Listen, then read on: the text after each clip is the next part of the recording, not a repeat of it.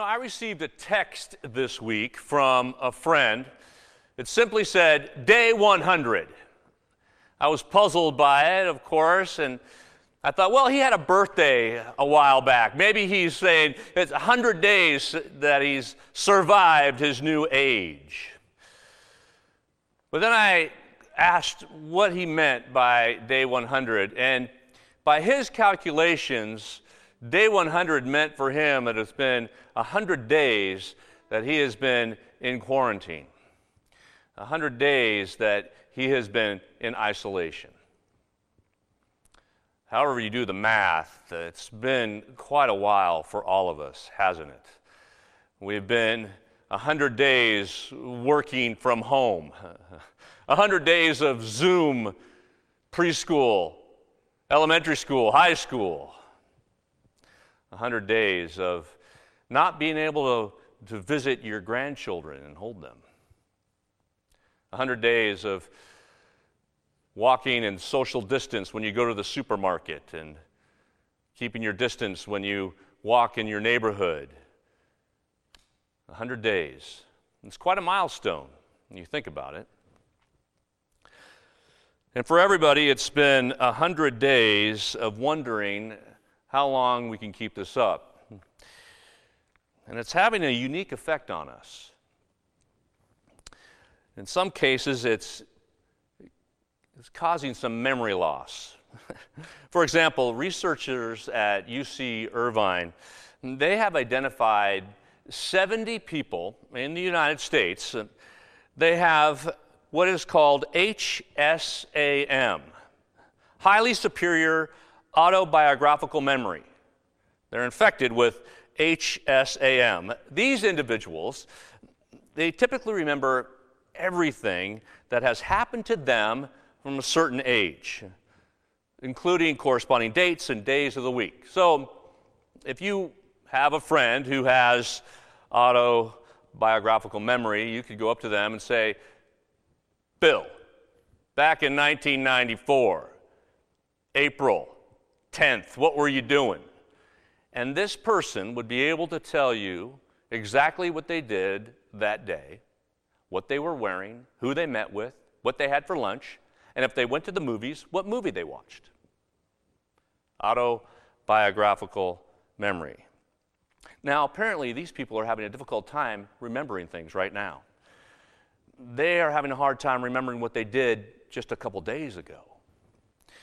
Researchers claim that this repetitive schedule, the routine, is dimming our ability to remember, to dredge up recent activities, recent past.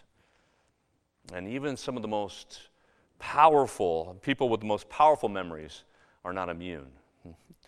I don't think it comes as any surprise to us that these last 100 days have taken a toll on all of us.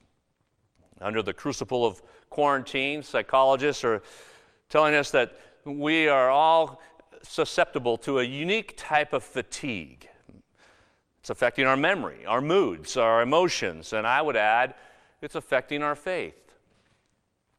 Earlier this week, I was feeling a fatigue in an unusual way. I don't know if it was quarantine fatigue or not, but I felt drained of energy, a loss of creativity and imagination.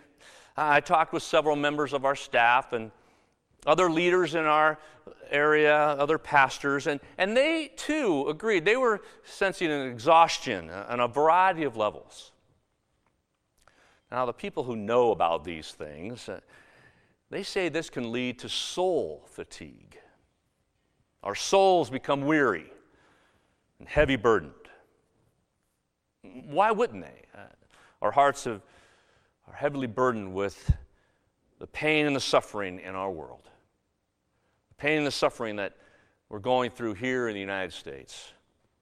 This disease that has hit us has hit many of the most vulnerable among us, and we worry.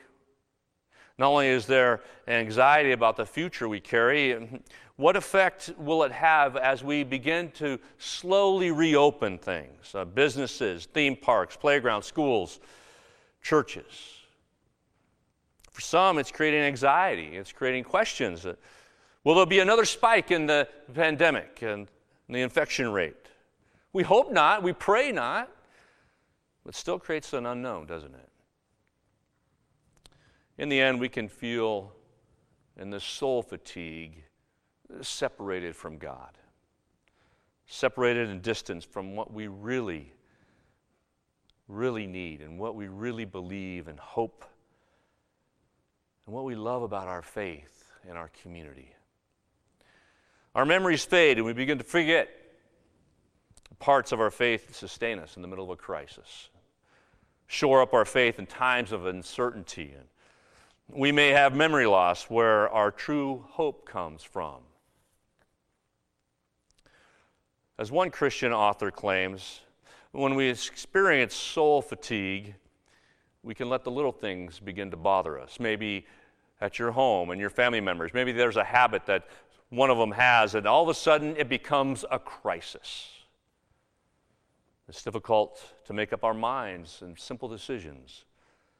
The impulses to eat and drink and to crave and to spend are harder to resist when we have soul fatigue. And we begin to have less courage. There's a famous quote that's attributed to Shakespeare, and others have adapted it. Fatigue makes cowards of us all. Perhaps we forget how our faith in Christ gives us courage. Courage to forgive, courage to show mercy, courage to have compassion, courage to seek justice and love kindness and walk humbly with our God. You may not recall, because of soul fatigue, but early on when we suspended our public worship, I invited us all to memorize a portion of a confession. It comes as a statement, a question.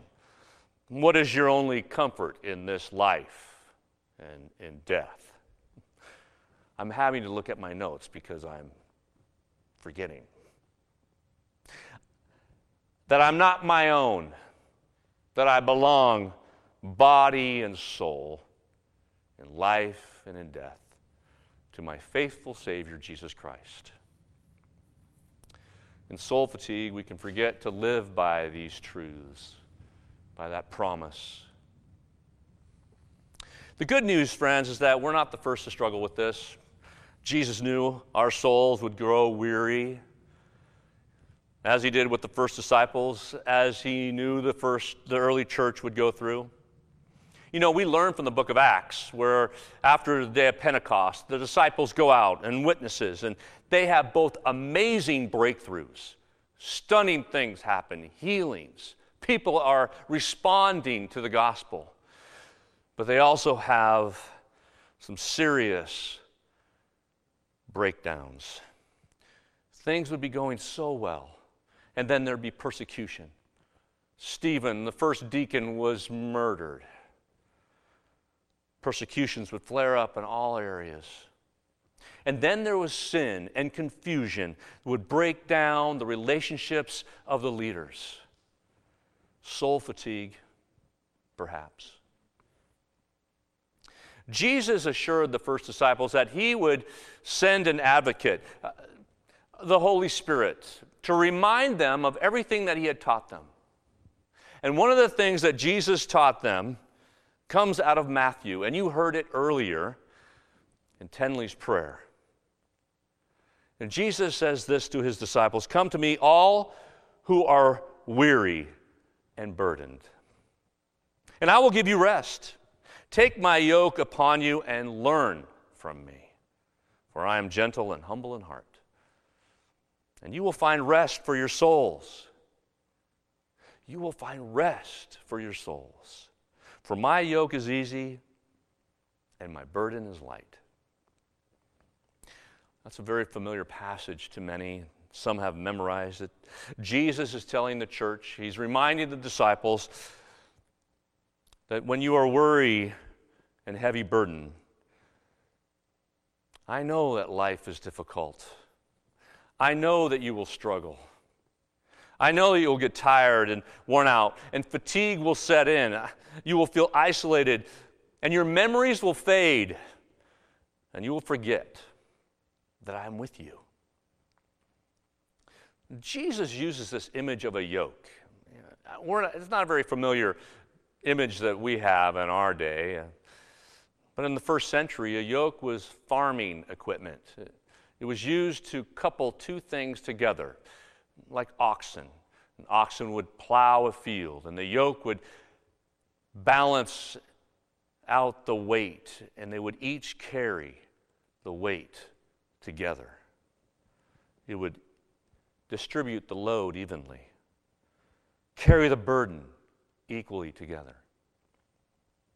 Jesus' metaphor points to a partnership, doesn't it? A partnership we have with our Lord. It's important not to misunderstand what Jesus has said when he says easy. He's not offering a life of ease here. He's not offering a porch swing and a 6-string guitar that we can waste away again. You know the song. Our aim is not to have easy circumstances. Rather, a life is to be filled with the Holy Spirit, a life joined with Christ, a life of grace. Jesus is contrasting the yoke that he is offering with the yoke that the religious leaders of his day were burdening the people with. Laws and restrictions, and they would pile more interpretations upon the laws and restrictions and burdening the people. And Jesus is saying, my yoke is not like a judgmental ruler or a bully, loading us down with rules and regulations, a heavy yoke to weigh you down, a yoke of works. A yoke of works you carry alone. The yoke of work, it depends all on you to make yourself acceptable to God. It's all about you. Maybe you carry a yoke of disappointment, of regret, a yoke of shame or unforgiveness. Be assured, dear friend, that is not of Christ. That is not the yoke that he is offering. I often read the passage and imagined Jesus handing each of us individually a yoke. Here you go now, wear this, put this on, and go out and be my witnesses. But more accurately, Jesus is offering his yoke, the one that he has, a yoke of grace, an invitation to join him in this grace, to learn from him. I am gentle and humble in heart, and you will find rest for your souls. He knows that we are weighted down with many things, many burdens, moral, physical, emotional, financial, whatever it is, you fill in the blank. Jesus is offering himself to refresh and restore our weary souls, to join us, to carry our burdens, offering partnership in this life, a life with God. Dying to sin, we learn to live. Serving so we can lead. Giving so that we can truly receive. What Jesus is teaching here is a way of grace that's profoundly satisfying to the soul. What Jesus is offering grace is mercy and love. So when your soul is fatigued, dear friend, seek Christ. Seek Christ. Seek Christ to live within you by the power of the Holy Spirit. The invitation stands.